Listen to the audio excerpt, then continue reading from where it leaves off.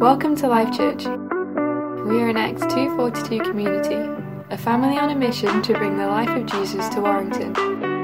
We hope you're ready to hear what God has to say to you today through His Word and by His Spirit. So, it was a wild week, so we're here. We've written a sermon. Something will happen. Hopefully you'll gain something from it. We'll see.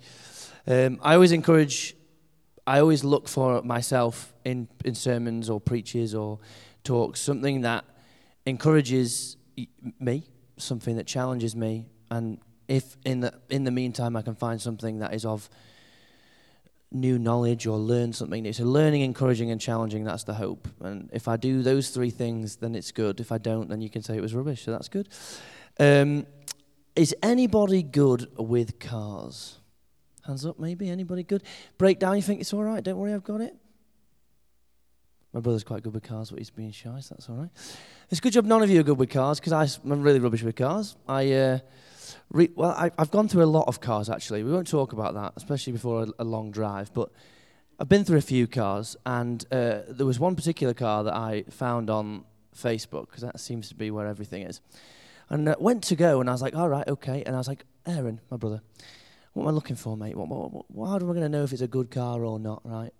Good question. He gave me some helpful advice, but then you forget it, don't you? So I got there, and the guy was telling me, oh, look, it's got doors and a boot. I'm like, oh, brilliant, I know what they are. There's an engine in it, perfect, right? I'm thinking, great. And he's like, okay, I'll just leave you. I even took my mum. Don't know why. That wasn't helpful either, right? So I was mum, but don't know why I did that. I don't know, maybe for comfort. Anyway, we got there, and I was like, right. We took a test drive in it, and I was like, right, well, it doesn't sound like it's falling apart, and it's moving. So that's a good start. And then this bloke left, went in his house, and obligatory, you're supposed to look under you're supposed to check the engine, I think, just to see if all the bits are there. So I opened the lid of the bonnet. See, you can tell already, can't you? Good grief. Exposed. I lifted the lid, looked at this thing called an engine, and was like, I don't know what's going on there. It looks clean, and like it should be there. And then there's little bits where it's got little diagrams, and you're like, oh, those sprinkly bits. They're for the sprinkly bits on your car, right? There's one that looks like an oil can. I assume that's where you put the oil. So you think, oh, there's some bits that I understand. And then there's this massive other bits with wires coming out and tubes coming out. I have no clue what's going on there. Why am I telling you this? Because we're in Hebrews, right? Okay? And Hebrews is somewhat of a peculiar text because it's managed to end up in the Bible as we have it today, but in no other way like any other books have got there. And sometimes you pop the lid on the Bible and you find yourself in Hebrews and you think, what is actually going on here? This doesn't make a lot of sense to me. I can see this thing. It looks like I know what that should. They're talking about Jesus. That's a good start, right? And they're talking about sacrifice. He did that. But then this weird thing about goats and blood and such, I'm not sure what that's going on there. And sometimes we can open parts of the Bible, specifically Hebrews, this time, and you think, I don't know. I've not got the manual. I don't know what I'm doing here. And it can be like that, and I think it's okay for us to feel like that. So as we open this, we're going to look at Hebrews 10, try and figure something out of what's going on, and maybe, hopefully, gain some goodness from it. But it's also okay if you've been reading it in yourself, you think, some of these parts seem a bit peculiar. I'm with you in that, okay? So initially, Dave gave us a little snippet last week that we're not really sure who wrote it. That's always helpful. A lot of people said it must be Paul, because he writes everything, so that's a good start. There's a few things that think, that's very Pauline, isn't it? Oh, it's very Pauline. But we don't actually know. There's possibly, I think, according to scholarship, there's been about 17 names that have been thrown about. So we can pick them. That's exciting, isn't it? So Dave thinks it could be a woman. I happen to think that's a nice thing to suggest. A lady called Priscilla. All right, let's go with her. Google her later if you want. I think they wrote it. But there is ambiguity. So I'm just going to refer to the person who wrote it as the author. What's weird about Hebrews is normally whoever writes the book tends to be how they qualify it to go into the Bible at one point when they were thinking it. Because sometimes people that was Paul. Well, wait, he's talking about something abnormal, so it's not. This one is peculiar because we're not quite sure. But what's important, the reason I tell you this, there is a reason. It's not just to blow your minds. It's to say that the content of the book was so good on its own they almost thought it doesn't really matter. We can't leave this out. What the truth that's in this book, we can't leave out, right? So that's important. So it's important. So it doesn't matter. It could have been Priscilla. It could have been Paul. It could have been anyone. Someone called Apollo, maybe. I don't know. What matters is, what is it telling us about Christ, right? And how do we apply that in our lives today, okay? We know that the person was probably, speaking to a Christian Jewish community. So probably recent converts, probably facing persecution. So it's helpful to know that when we're looking at this text, because it talks about perseverance, and that's hard to navigate when we sometimes find ourselves quite comfortable. These people were like struggling with adapting to an entirely new framework in the midst of possible death, and that's tense. Okay, so that's also good to know. Now, flinging through that context, again, like the engine, you're a bit like, okay, some of that made sense, but Joel, move on to the juicy bits, right? Okay, so here we go, right? The book itself is generally written like a sermon. So we call it an epistle. It's shaped a bit like a letter, and it was probably written to a person, so that's a letter. But the way that it's structured is a bit like a sermon. So it moves in a way to lead you to something, and it's like it builds up an image the whole way through. So the first 10 chapters, which is where we kind of climax where we are today, are a whole series of imagery to try and get to this point that the author's trying to make. It's a comparison between the old things, the former things of this community, likely the Jewish traditions, right? Those former things, and the new thing that Christ brought in, okay? So the first 2 chapters, you have the angels and the Torah, right? Look how amazing these things were. Look how more amazing Christ is, right? That's the idea. 3 and 4, it's Moses and the promised land. Look how amazing. It's not saying these things are garbage. It's saying these were good things. But how much better is this thing that we have now? 5 and 7, priests and Melchizedek. We've done a bit of that, right? Good old Melchizedek, right? So we've done that. They're good. Jesus is superior. And we get to this section in 8 to 10 where we're at, and there's a lot of gubbins about sacrifice, and I think that's the hardest bit sometimes for us to understand, because that's so far removed. Has anyone ever brought a goat to church, sacrificed it on an altar, set fire to it, sprinkled the blood around it's like an engine, not sure what's going on there. So we're like, that's good, right? Jesus is better. So this whole thing is, and we meet chapter 10 right at the end of this comparison between sacrifice and Christly sacrifice, and the difference, right? So it's the culmination of the point. He's just gone on this absolute mission to prove how much more important Christ is than these other things. And we're meeting him right at the end, okay? So we'll read it. That's a good point. Let's do some actual reading. If you have a physical Bible, well done. Congratulations. I'm proud of you. If you have to use a phone, we'll let you, okay? So crack open Hebrews 10, because that's where we are. I've split it into kind of, there's kind of 3 sections. I've only really got time to do the first 2. The last one's wild and needs another sermon. So get Lucas on that, all right? That's not for me, right? So the first 2 sections kind of do 2 different things, and within those 2 sections, there'll be 3 kind of points I try to bring out. So if you're a note taker too, that's the framework we're working with, all right? So chapter 10, we see the old system. This is going to be a challenge with this mic. I need a stand. It's all right, we'll be fine. The old system, under the law of Moses, was only a shadow, a dim preview of the good things to come. The good things, not the good things themselves. The sacrifices that were under that system were repeated again and again, year after year. But they were never able to provide perfect cleansing for those who came to worship. If they could have provided perfect cleansing, the sacrifices would have stopped.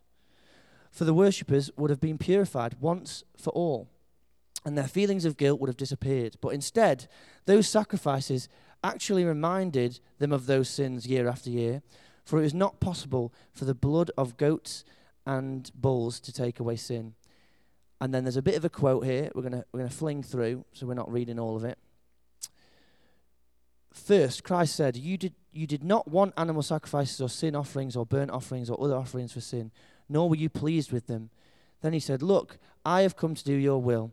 He cancels the first covenant in order to put the second one into effect. Can you see this sort of thing we've been following for the last 10 chapters. Old is gone, new is here, right? Under the old covenant, the priest stands and ministers before the altar day after day, offering the same sacrifices again and again, which could never take away sin.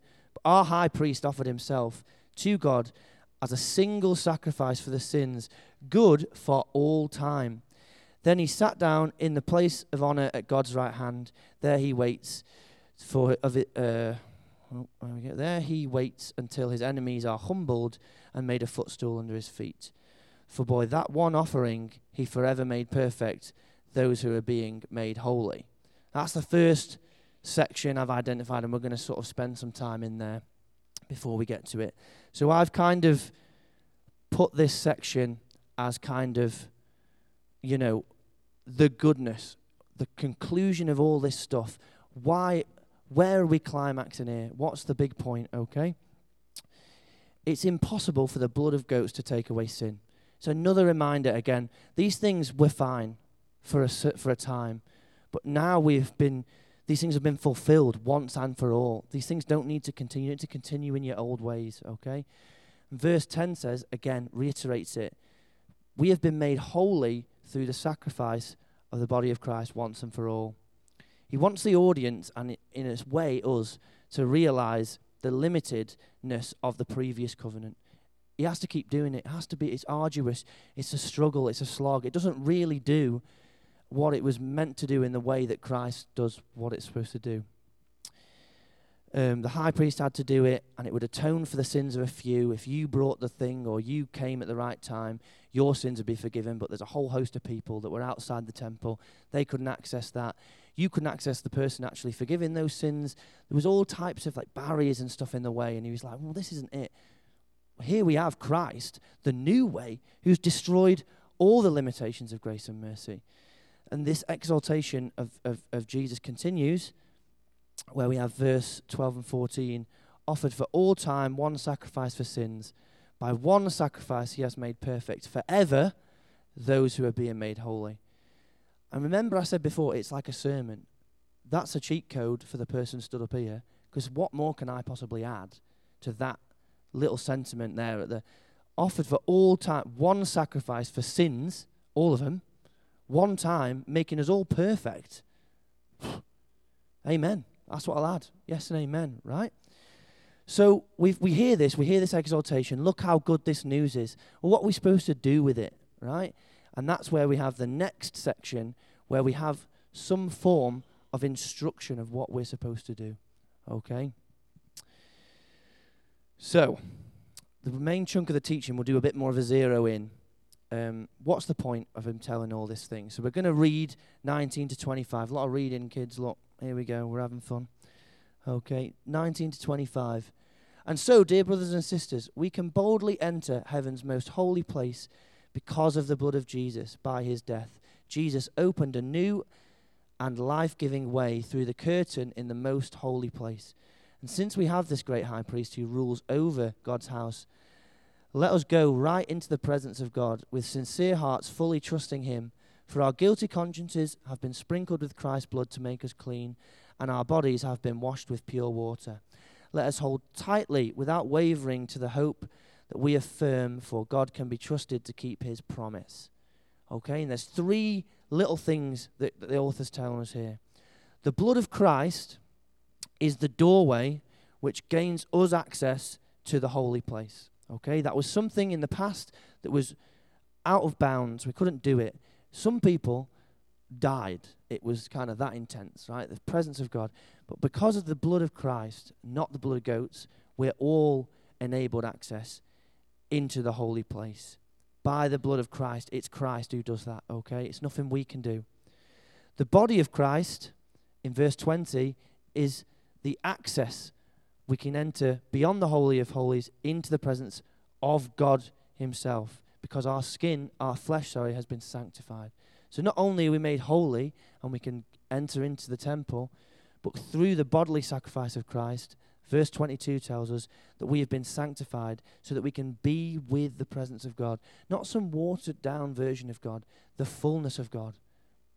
Again, that is a big statement. If you're coming from the traditions, if you're reading this and you've been thinking that's out of bounds for me, I can never get there, I'm never worthy of that.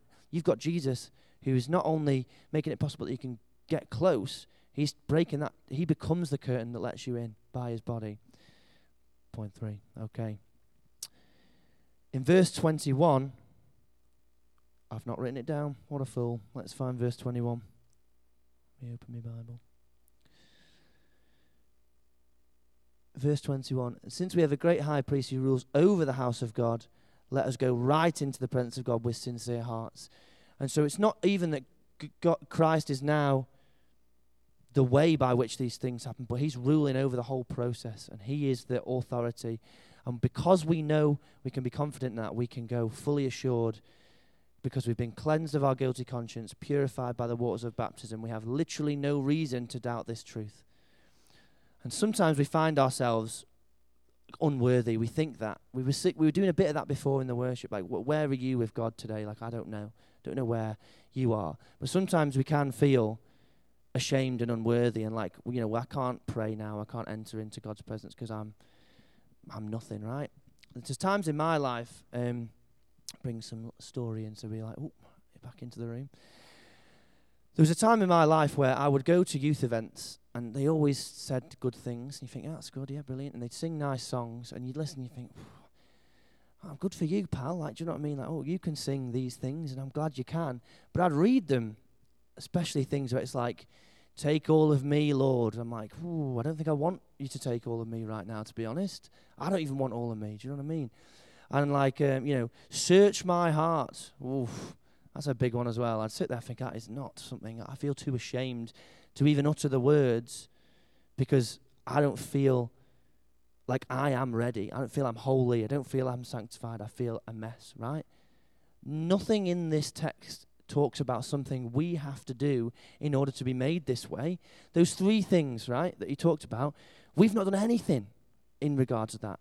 We've put our faith in Christ, that's fine, but he's doing everything. He's enabling us into the holy place, giving us access, and it's nothing to do with how you feel today.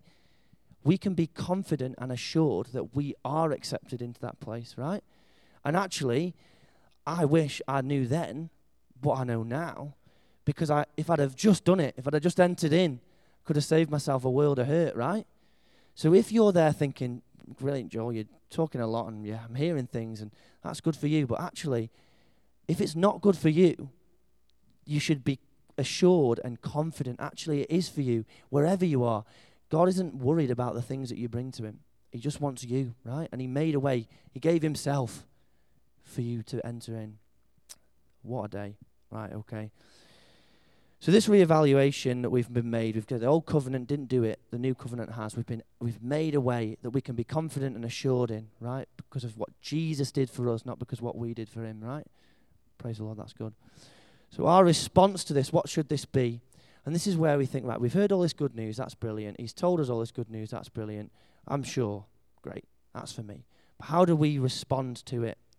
And the author tells us in verse 23 to 25 pretty much exactly how we are to respond to this revelation, okay? First of all, he tells us to hold unswervingly to the hope that we profess. For he who promises is faithful. Again, nothing to do with you, but we can hold unswervingly because of him being faithful. Let us not go elsewhere, find something in something else, our joy in somewhere else. Let's not find an answer to our problem somewhere else, because we can be confident that he who has promised these things to us is faithful. Secondly, consider how we might spur one another towards love and good deeds. So there's a community aspect here. It's not just on your own here, but actually we're not just making ourselves feel better, but actually there's something in it that we have to encourage the people around us, right? That actually we can do this. Let's move towards the love of God in our deeds, right? In our words and in our deeds, okay? And this last one, which is an interesting one, it's not giving up meeting together. And he says, as some are in the habit of doing, and you think, that's a bit of a dig, like, do you know what I mean? There's a couple of people thinking, I've been convicted now. And I think sometimes we can read that, particularly in our comfort in the West. And I'm not saying that everyone's got a great time right now, but what I'm saying is, we have a door open. and there's places where you can't have a door open. We have loud music, and there's places where that would get you killed, right? And these people were in that situation where it wasn't just that they couldn't be bothered, the tea was cooking, or they wanted an early night. They were put off by the persecution they were experiencing, and that was causing them to doubt. And so he's encouraging. It feels like a dig, but it's not a dig. It's not like oh, you cheeky people, skiving. He's thinking, come on, don't give up meeting together. Right, why? I've put this. It's not about not wanting to go to a cuddly service because the game's on. Well, some of us are guilty of that, all right? But these people are gathering to risk their lives. So it's not a slap on the hand, it's an encouragement. And we're supposed to encourage one another in that same way. Don't give up coming together, doing community. Because when you're in the mud, the community around you will spur you on. You see how these things all flow together? Okay. Great. I've gone deeper into them. What time are we on here? How long have I been going for, do you know? Should I keep going? Let's keep going.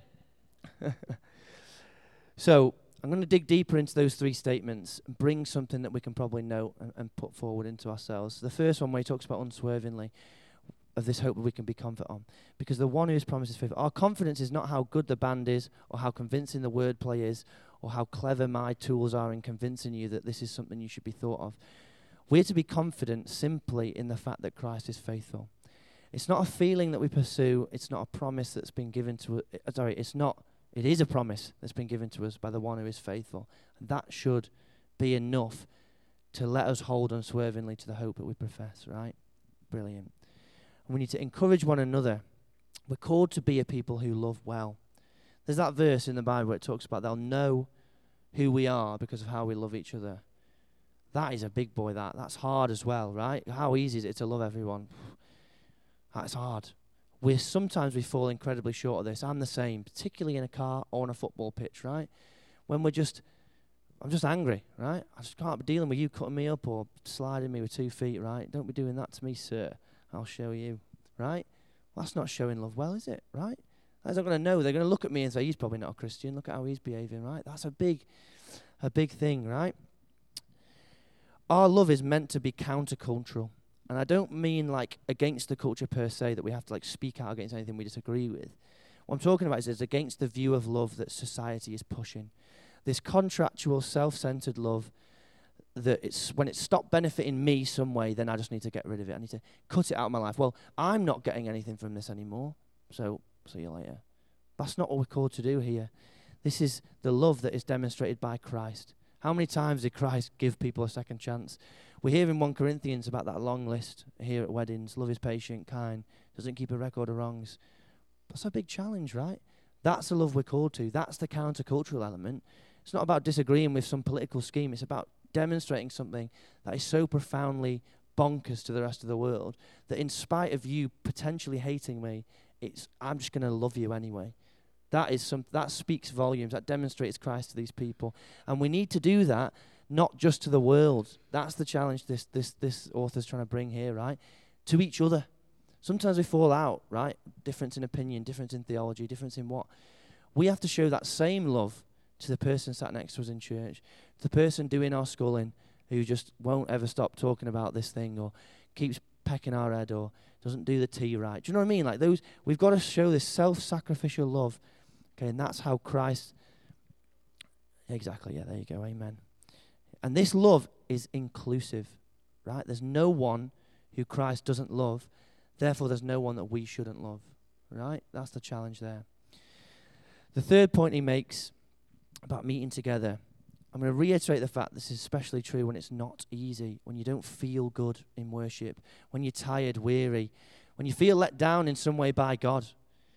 These are the emotions that were causing the same people that the author was writing to revert back to their old traditions. Oh, well, we were actually better off when we brought goats and sheep, right? This new thing isn't working. Look, we're getting persecuted. People are trying to kill us. It's tough. We don't like it. If we just go back to the old stuff, that'll be fine, won't it? They thought that would attain. They thought that would give them the salvation. They'd be saved through the old things. The author's saying that's not it. If you go back to those things, you're potentially going to miss out, particularly in the last half of this chapter. He's like, come on, guys.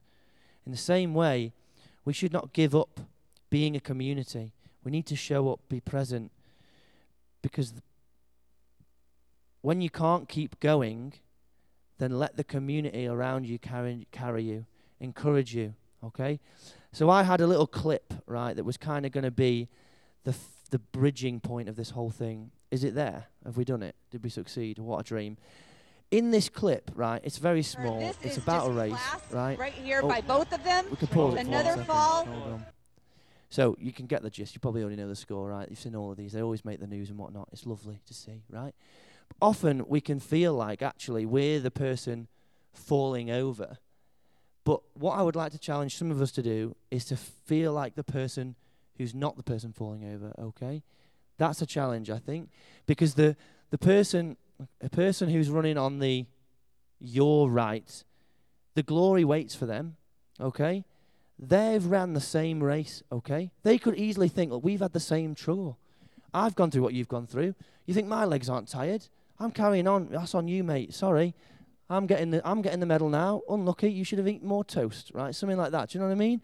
If you'd have only prepared well, this wouldn't have happened to you, right?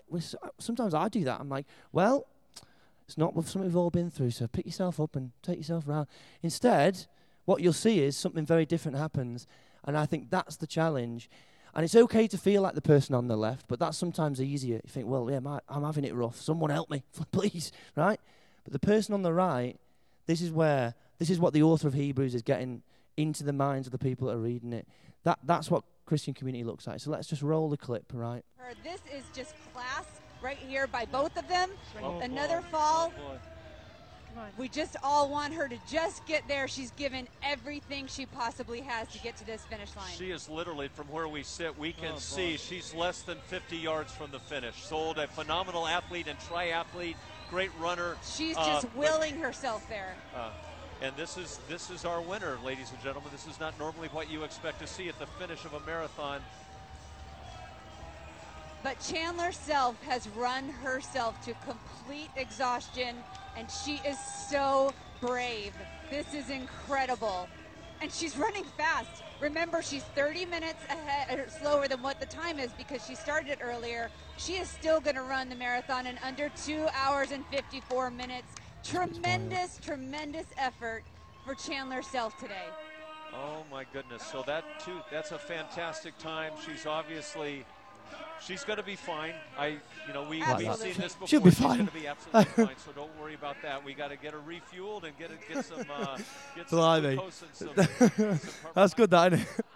He's the guy you're not meant to be, all right? Right. So, but you see, like, what was interesting about that whole clip, and that's what we're being called to do here, right? We've been given this amazing revelation, access by Christ. Look how brilliant Christ is. We can meet together, we could do all this, but how do we persevere through the race? And it's not it can be by eating carbs, right, and doing all your prep, and that's good, that's healthy, but actually, the way that we finish the race is by being the person on the left, right? That's good, isn't it? How do we do that? What's interesting for me in that clip as well, even at the end, she stumbled about 6 bazillion times. You're thinking, come on, just go, like, you can do it. Even at the end, she's not like, oh, I'll just sneak that ribbon. The lady who's falling through the ribbon breaks the ribbon, and the woman who's behind her, who's just helped her, is like cheering her on. Even in the wheelchair, she'll be all right. Do you know what I mean? Like, we need to be aware that there are people in our community who are also going through stuff, and how can we be, even in the midst of our pain? She was not having it easy. She just ran a blooming marathon too. But there's something about Christian community that loves in a way that is countercultural, right? That was baffling. That's someone saved that clip because it's so countercultural. Our community should do the same. I'll wind up because I've said an awful lot. But if you take anything away from it, the thing that Hebrews is asking us to do is to be this community that loves in a way that Christ reflected in us. Everything Christ did for us, we should be prepared to do for other people, so that we can all finish the race, right? And even the ones who are most weary, let's put them before us, right? Let's finish up there with a bit of a prayer. All right. Heavenly Father, thank you for how amazing your plan was in sending Christ. Thank you for everything that he did, that put right everything that was wrong and faulty with the previous way. Give us access to you, unrestricted, unlimited, undiscriminatory access to the very presence of you. Thank you that we inherit that, and thank you for Christ and what he did. Help us too to be people that love in a way that is countercultural, that demonstrate what the author of Hebrews is trying to get his community to get. We can persevere because of how amazing Christ is. Look at this thing. We can be faithful in the person of Christ, and we can spur each other on in the race, so that when we get there, regardless of who passes the line first, we can all celebrate knowing that we ran that race, defined by the love that we see in you. Help us, Lord, this week and throughout the rest of our lives to hold these truths close to our heart and live in a way that demonstrates you to other people and those next to us in the pews. In Jesus' mighty name, amen. We've come to the end of this week's message. We hope you've been impacted and inspired. Keep up to date with everything that's happening by visiting our website at www.lifechurchwarrington.com.